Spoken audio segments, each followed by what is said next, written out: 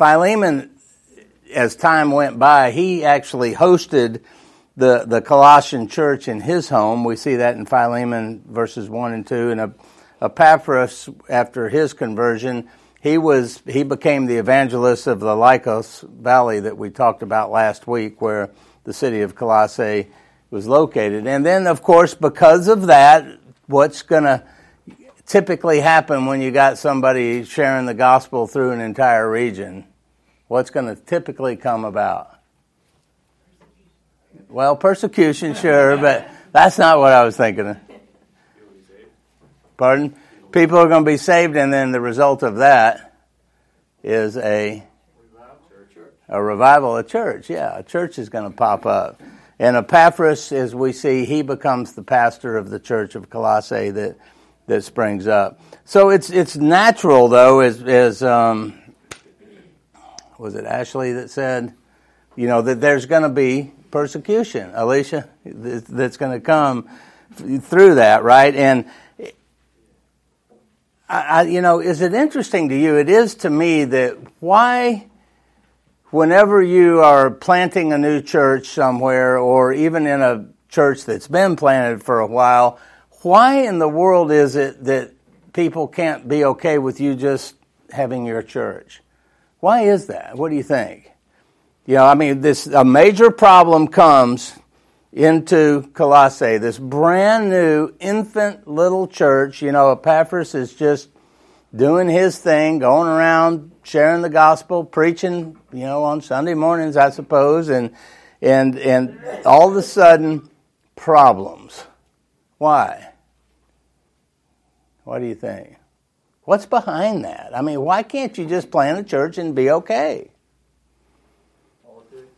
All right, politics. What kind of politics? Church politics, certainly. But what is that then? Somebody wants to rise up and be, better than you. What do you think? That just runs through life, though, doesn't it? Like I've got a Toyota. You might have a Nissan. I'm going to rib you because Toyota's better than Nissan. Right? And doesn't it just filter down through the church like that as well? Why? Why is that? There's a particular word that seems to come up about every week in here. Pride, yeah. Isn't that something? That you can't just simply plant a church and everything be okay. So what's behind that? Of course, our flesh and our pride comes into that. But I think, there's an instigator there as well, right? I think Satan, the evil one, he doesn't want that to take place, so he's going to try and find ways, and he is going to use sinful man to accomplish his purposes as well. So the particular problem here came from false teachers who were propagating Gnosticism. And that's not a word that, we throw around every day, so I looked into that a little bit. I told you last week that this problem was broken kind of into two categories. You had the pagans that were stirring things up, and then you had the Jewish ceremonialism, and the two of those come together, and now we've got this group of people called Gnostics. And this was a group of people that saw themselves, considered themselves, that's a problem right there when you're considering yourself, right? But they saw themselves with superior knowledge. I have superior knowledge over you, therefore you, the lesser little Christian, I can help you attain deeper spirituality. Well, what's the fundamental problem there? We'll see next week in verse 9 where Paul starts praying for these people to have the knowledge of God. All right, so where does that come from? If the Gnostics think they got this superior knowledge and they're going to teach these lesser Christians more about God, where does the true knowledge of God come from? Does it come from a book? Does it come from an academy? It doesn't, does it? It's a gift from God. Isn't that awesome, though? Now, certainly books, schools, should be in helping enlighten us and help us gain more wisdom and understanding and knowledge of God. But ultimately, it's a gift of the Spirit of God, which is so awesome to me, because then you can go to the poorest region of the world, the most uneducated region of the world, and you can have a man or a woman that is more godly than anybody that's graduated from the top universities in the world, right? Because it's God is the one that is imparting that wisdom and understanding about what? Yeah, about Him, about Christ. I mean, what did Jesus say in John 17:3? I can't remember, but I remember the verse. All right, that's the reference. He said,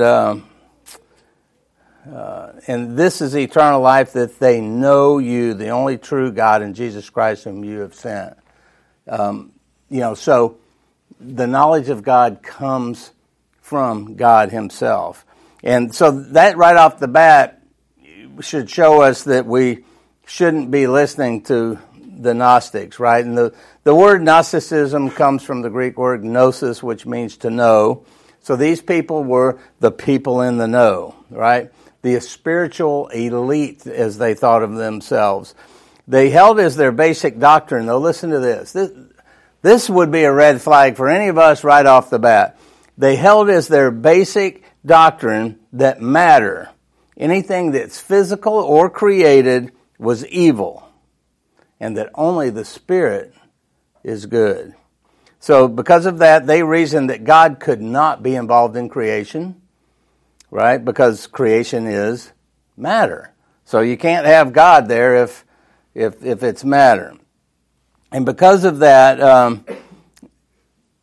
they would say that the world came into being through a complicated surrogate process as God put forth thousands of emanations, or lesser gods, little g gods, each of which was a little further distant from Him, so that finally there was an emanation, a little God, that was so distant from God that it could touch matter and create the world. Now, what's wrong with that? For one thing, it's just bizarre, isn't it? Somebody say something? Think about that. That just kind of, at least for me, it falls right in line with anything that goes against the Scripture. For me, what I'm thinking of is evolution, right? I mean, if you start to think that somehow some bang happened somewhere in the past, and then this happened, and this little tiny thing, crawls out of some water, really? That's just so much more bizarre to my uneducated mind than God spoke. If He's this almighty creating being, then right off the bat, these Gnostics are coming up with this bizarre teaching, and they said that the lesser God of creation was so far removed from the ultimate God that it was actually evil. And this reasoning led to the belief that Jesus Christ, if He really was the Son of God, could not have taken on a human body, because human bodies are evil, because all matter is evil. And that delusion spawned these Gnostic romances about Jesus as being just a ghost. He was a phantom. So now you got the phantom God. And Gnostics would say that Jesus was not the creator, the incarnation was not real, and Christ is not enough for your salvation. Therein lies the big problem, right? That's the biggest problem of the whole thing. So this is a system by which one could begin with Christ and work your way up this series of emanations to finally reach the true God. Now, in this system, as the book of Colossians spells out for us, and we'll see over the course of the next few weeks, that this system consisted of, first of all, false philosophy. And we see that. Let's read Colossians 2:8. That's where that comes out for us. Paul says, "See to it that no one takes you captive by philosophy and empty deceit, according to" what? "Human tradition, according to the elemental spirits of the world, and not according to Christ. So right off the bat, you got this false philosophy, which, though claiming to have discovered secrets, and even it goes on in verse 18 of seeing visions, it denies the preeminence and the all-sufficiency of Christ. Now, what in the church in 2017 would be an equivalent of this? And it's huge in the church. Not ours, but what? Starts with a P.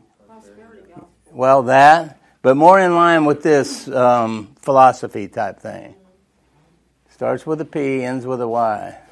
Psychology, right? You know C.S. Lewis' Screw Tape Letters. Have anybody ever read those?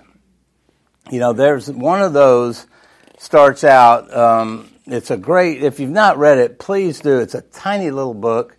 The chapters each chapter is kind of a separate story, and each chapter is only a couple pages. So, you know, you can read it while you're sitting at a traffic light, pretty much, but maybe not. But anyway, there's one in there where Uncle Screwtape, he's the devil.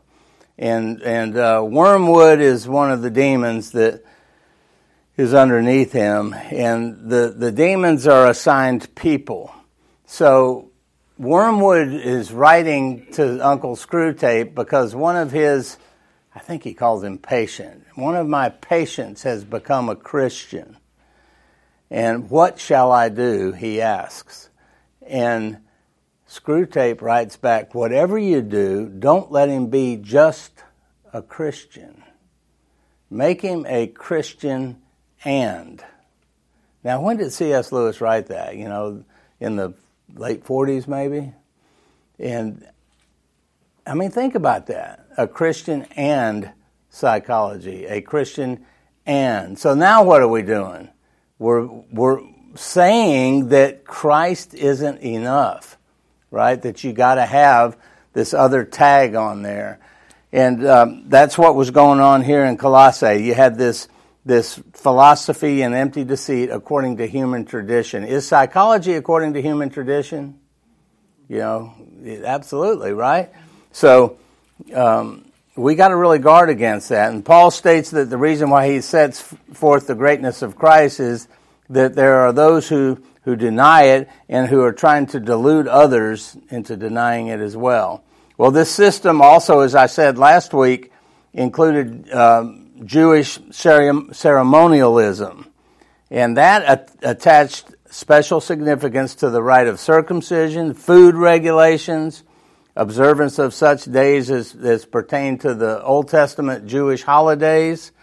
Now, keep in mind some of those things in the Jewish ceremonialism could be okay for us in the church today if we're not attaching some kind of special blessing to that. I mean, everybody knows, I think it was the Mayo Clinic did a side-by-side study of the Jewish dietary laws and good eating.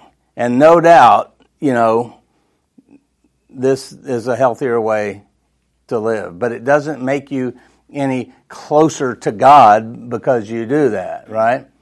I mean, I don't care how unhealthy it is. I'm going to have some bacon from time to time. But nonetheless, I mean, it is what it is there. But Paul, really in chapter 2, verse 17, he calls these things shadows, meaning that they've lost their significance because of what? The object that is now casting the shadow, which is Christ. Christ is the object. That's what we need now. Well, another part of their system that Paul lays out for us, and we'll see all these in a lot more detail as we go through the book. I just want to kind of lay the groundwork for you of what's coming and why he's writing. You know, Epaphras has come to him and saying, we got all these problems in the church, and here's what they are. Well, the next one was angel worship. And, of course, that can detract from the uniqueness of Christ, right? Do you know anybody that worships angels? You know, what do you think? I mean, have you been in somebody, not to pick on the ladies, but, you know, a lot of, I don't know that I've ever seen these in a man's office, but I have been in women's offices where they got all the little fat little chubby cherubs around, and those are their little angels that are watching over them. But I don't know that you need to say, get rid of those idols. But there was a real problem with angel worship here. And again, look at chapter 1, verse 16. For by him all things were created in heaven and on earth, visible and invisible, whether thrones or dominions or rulers or authorities. All things were created through him and for him. So we know that Jesus Christ created these angels. So we don't worship them, we worship the creator of them. And then another thing that's included in their system is asceticism. We see that in chapter 2, verses 20 through 23. If with Christ you died to the elemental spirits of the world, why, as if you were still alive in the world, do you submit to regulations? Do not handle, do not taste, do not touch, referring to things that all perish as they are used, according to human precepts and teachings. These things have indeed an appearance of wisdom in promoting self-made religion and asceticism and severity to the body, but they are of no value in stopping the indulgence of the flesh. No value in stopping the indulgence of the flesh. Look at chapter 3, verses 1 through 4. This is the contrast to that. If then you have been raised with Christ, seek the things that are above, where Christ is seated at the right hand of God. Set your minds on things that are above, not on things that are on the earth. For you have died, and your life is hidden with Christ in God. When Christ, who is your life, appears, then you will also appear with him in glory.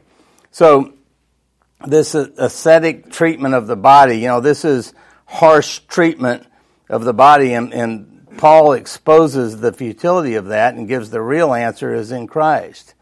And, with what my job is in counseling, and in particular people with addiction problems, that chapter 2, verse 23, where it says, these are of no value in stopping the indulgence of the flesh. I mean, think about that. Paul is saying that these man-made things, jump through all these hoops and you won't do this or go do that.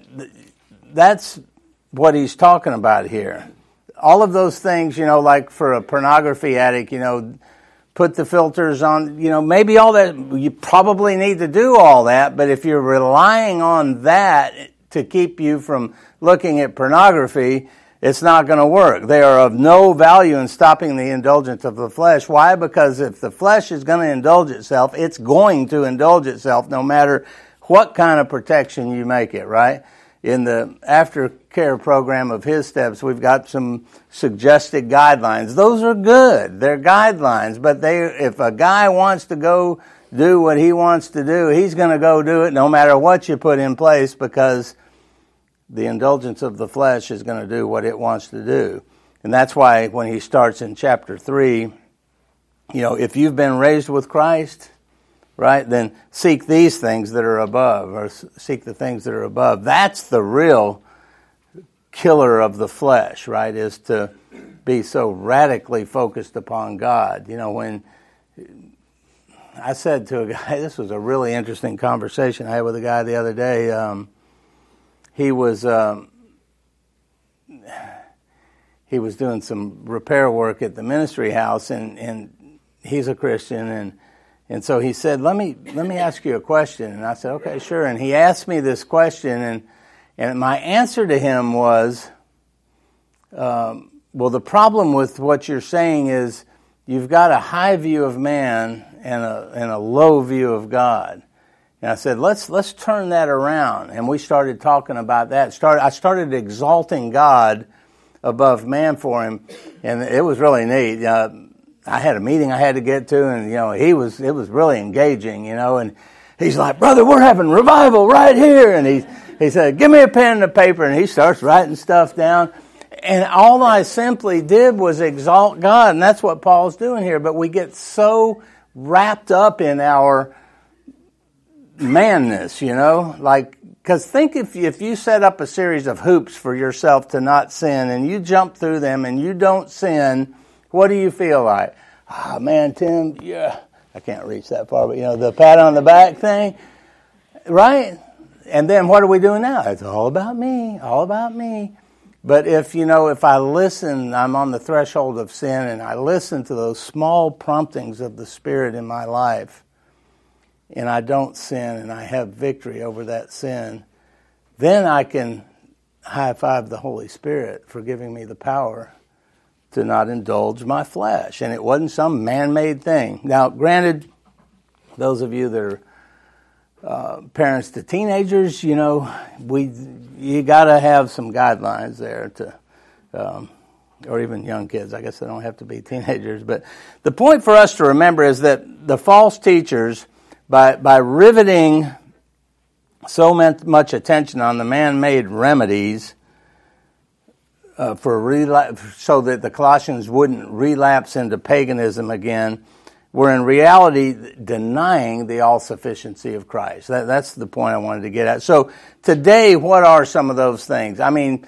legalism, right? We've all heard that. The list of do's and don'ts. Johnny, you can't. Da-da-da-da-da-da-da-da. Now, what is Johnny going to do when you lay it out like that?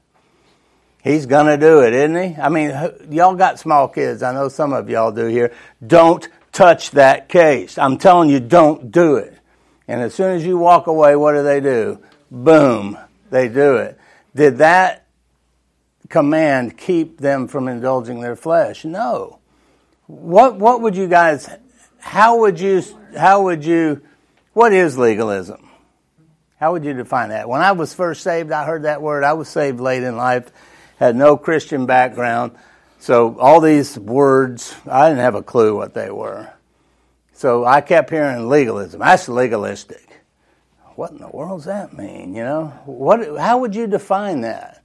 If somebody told you, because I've had people say to me nowadays, at Faith Community Church, there's just a bunch of legalists over there. They take the fact that we put such a high priority on the Scriptures, people interpret that as we're legalists.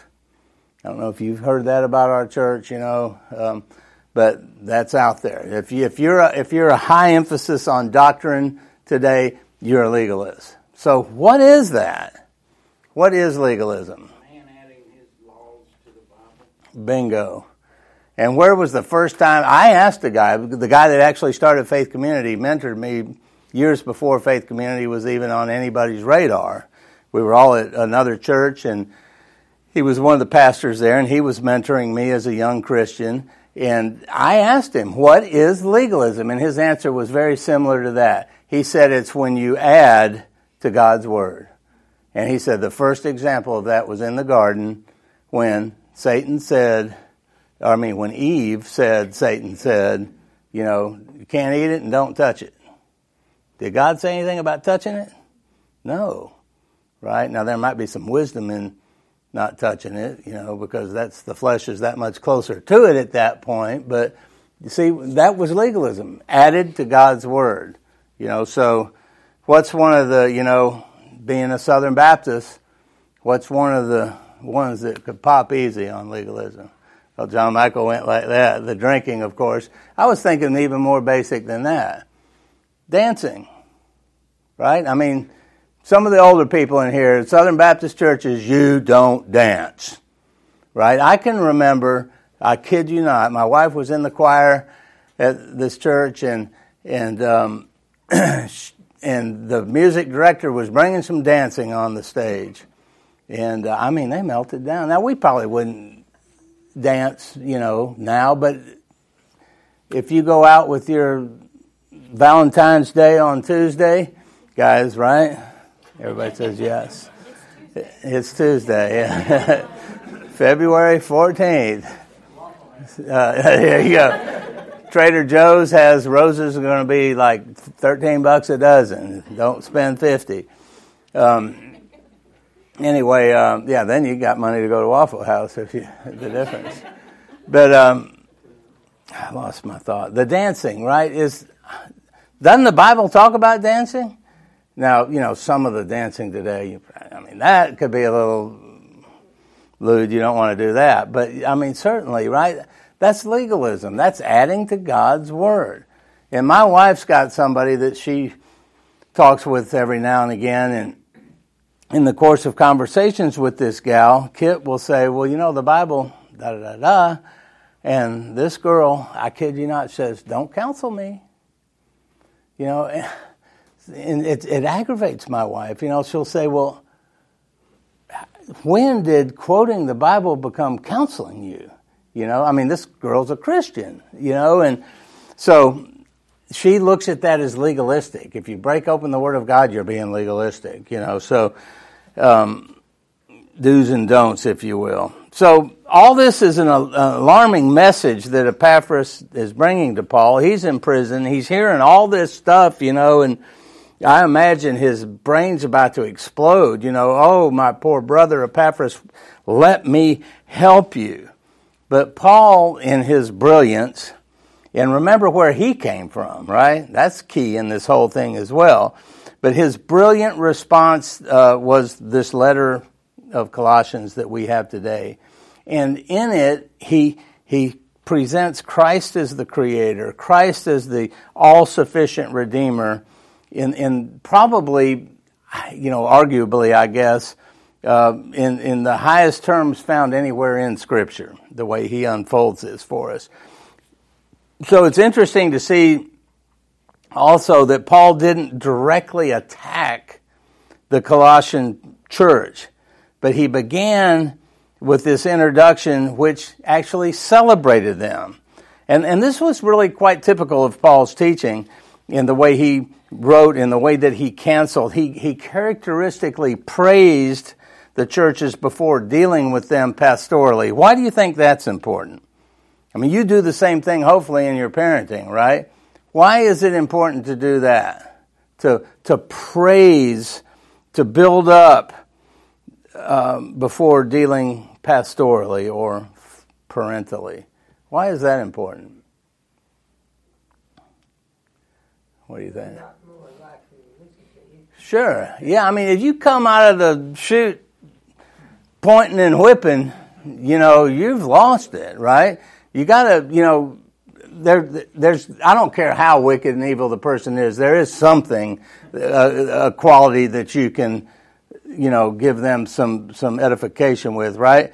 And particularly, you know, like if I've got a new counseling case Friday, you know, and I've been looking over the stuff, and I'm telling you, looking over the stuff, the applications that Pastor T gave me, I've already drawn a conclusion, you know. I shouldn't, but, you know, so I could enter that counseling session and it's and I could just lambaste this person. I mean, I've got guns loaded based on the stuff that's written on that application. I mean, baby, all I got to do is get the 12 gauge out and drive you somewhere with it, right? If I did that, do you think they would come back? Absolutely not. I had a guy it's been 5 or 6 years ago now, that came to me that was an active homosexual, flamboyant in it. Everybody in the world knew it. His mom asked me if I would meet with him. He was also a chronic alcoholic. And so I called the guy. I set the appointment, not the guy. He wasn't going to call anybody. I called him, and we began to talk. And he said, well, obviously I know that my mom has talked to you, and I know that you know that I'm living this lifestyle, and I know that you're a Baptist counselor, so I know that you don't agree with this lifestyle, so if you're just going to beat me up with all of this, there's no point in us getting together. And I said, why did your mom have me call you? And he said, well, because of my alcohol problem. And I said, exactly. And that's what we're going to talk about.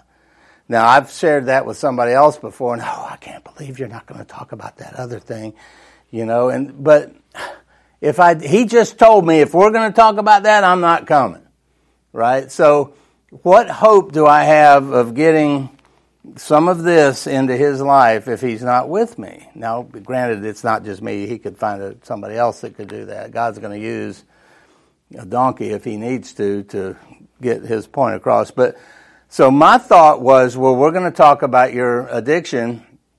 That's why your family wants us to get together, and God's word is going to accomplish its purpose, right? So he said, you mean you're not going to talk to me about my homosexual lifestyle? I said, no, we're going to talk about addiction. And he came. And he didn't like what I had to say about addiction, but we met, 5 or 6 times. But my whole thought with that was, if I bash him about that lifestyle right away, he's never coming back. So if I'm going to have an audience, now I'm not saying, please don't hear me say that we're going to lessen the severity of somebody's sin. I'm not talking about that. But Paul was so, crafty is not the word.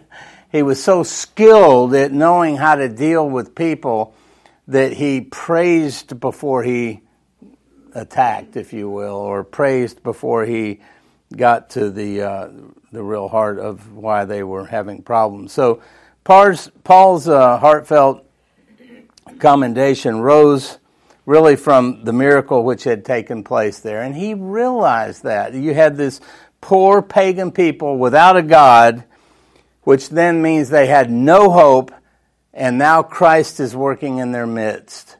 And Paul knew that.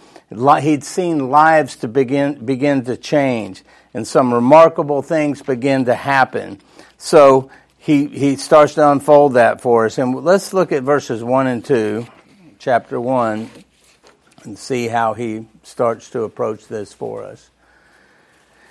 He says there, Paul, an apostle of Christ Jesus by the will of God, and Timothy our brother, to the saints and faithful brothers in Christ at Colossae. Grace to you and peace from God our Father. So we see right away that Paul's an apostle. What is an apostle? Pardon? A sent one, yeah. A representative of Jesus Christ, a sent one. I don't think it's there anymore, but right up here in Holly Springs, there's a church there that had a sign that said the apostle so-and-so. Wow. So are there apostles today? That's my question. No. Right. That's one of the qualifiers. They were, when Drew said sent one, they were sent by Christ himself. Right? So that's why you can be reading some stuff and it'll talk about the apostolic age. That's the time period in history when there were apostles alive. They were sent by Christ. So that's right. Paul is, he represents himself as being an official representation of Christ himself. So through Paul, since he is a sent one by Christ, it's really Jesus Christ that's addressing the church. Right? Are you okay with that? I had a guy recently in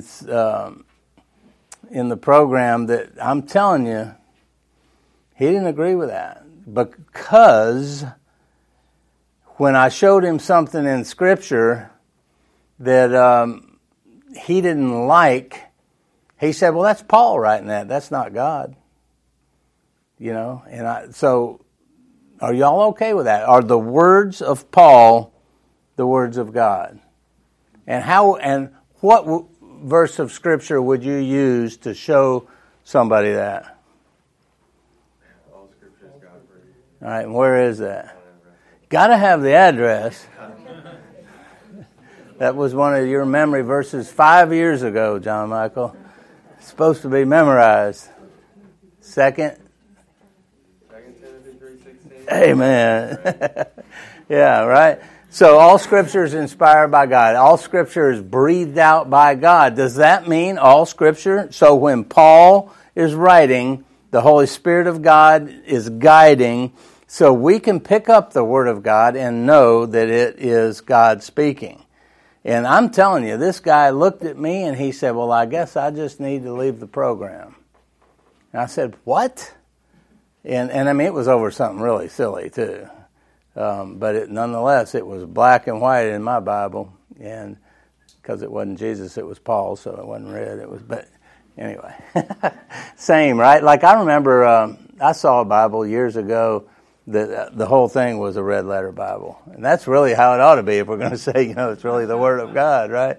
So Paul is 100% representing Jesus Christ when he writes this book.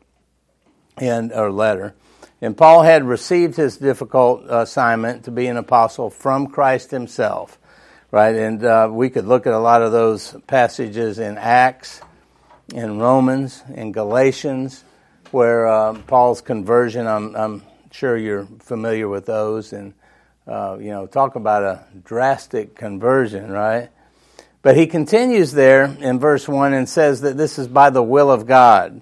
So he had attained his high office by divine preparation. Look real quick, flip back a couple pages to Galatians chapter 1, verses 15 and 16. This divine preparation for Paul. Galatians 1:15 says, "But when he who had set me apart before I was born, and who called me by his grace was pleased to reveal his Son to me in order that I might preach him among the Gentiles, I did not immediately consult with anyone." So Paul was set apart for God's work before he was even born. But think about what he did from the time he was born till the time that God actually converted him, right? He was set apart and qualified by God in the activity of God's sovereign will in his life. And I mean, I don't know the age of any of y'all's salvation here, but think about how horrific of a life you lived prior to being saved, and yet we know that, like Paul, that we were set apart before God ever even created the world to serve him. Do you ever wonder, why'd you wait so long? Do you ever think that way? I was saved at 38, and I was a bad person, and I think, well, what if, right? But what are we doing there? Second guessing God, right? So to me, the what if is a horrible question that I have to squelch in my life. The better reflection for me is, praise be to God that look what I was like, and yet he set me apart before he even created the world to be one of his children. That makes my salvation more glorious, right? Doesn't it? To know that, I was secure. I often wondered, how in the world do you make it, Matter of fact, the guy that led me to Christ he said, well, he couldn't believe that me and Kit were still married, because we went to high school together, and I used to party with him in high school, and, here I was 38, and I run into him, and he shares the gospel with me, and at my first meeting him, he said, "Are you still married to Kit?" There's no way that's true. I said, "Yeah," and he's like, "Wow, you're kidding." So, that's how glorious God is. And I hope when you look at your conversion that you don't think of, wow, I would have been this or that if I'd have got saved when I was 8 instead of 38.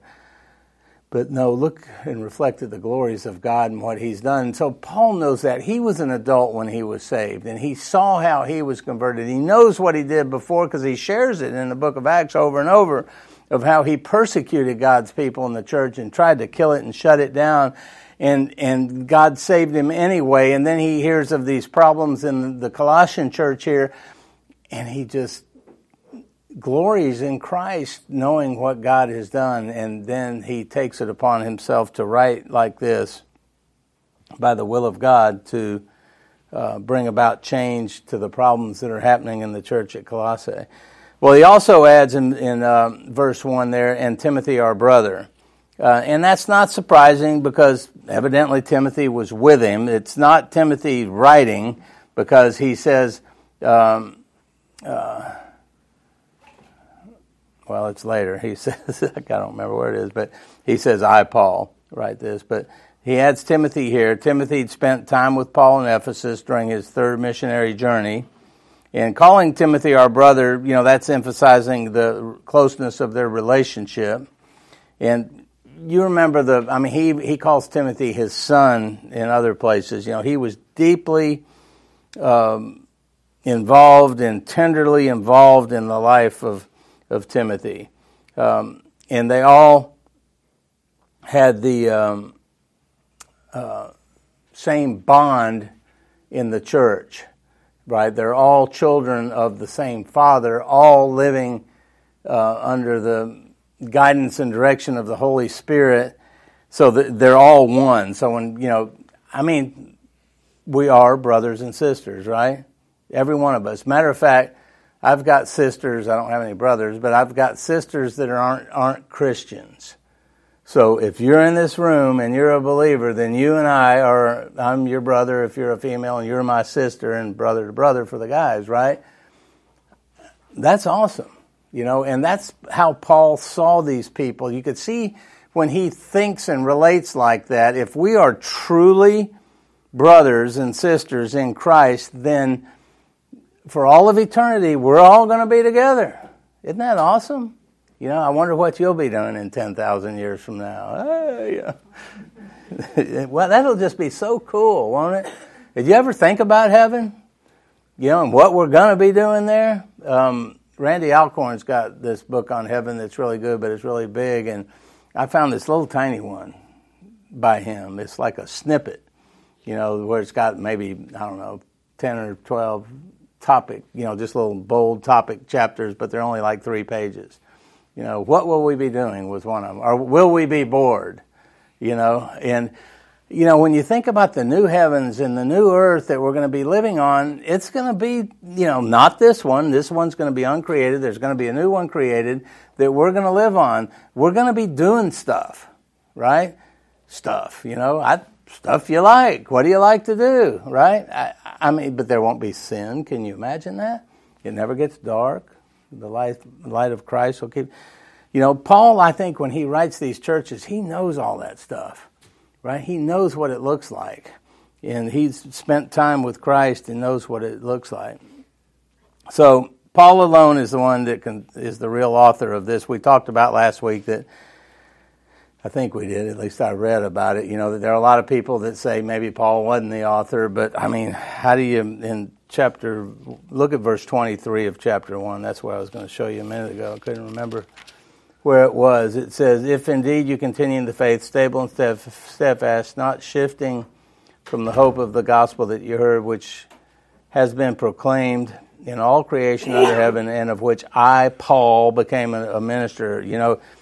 That Paul's showing that Timothy wasn't the minister there. It says, I, Paul, not Paul and Timothy. He's considered to be the real author of this letter. So he'd never met them, but yet he calls them saints and faithful brothers in Christ, which I think is very purposefully exalted language. So we'll stop there, and next week we'll talk about this idea of saints. My mom is Catholic, and she talks about saints, and we talk about saints, but they're different things, right? So we'll stop with that this week. So anybody have any questions or comments? Tim, can you clarify what you describe what legalism is? Can you say maybe someone classify our church as legalism?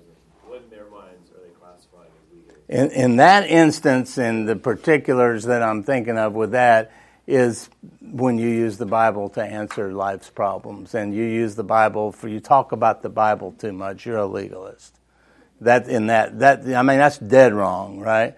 If legalism is adding to God's word, then how could using the Bible? But in that particular situation, that's what this particular person uses.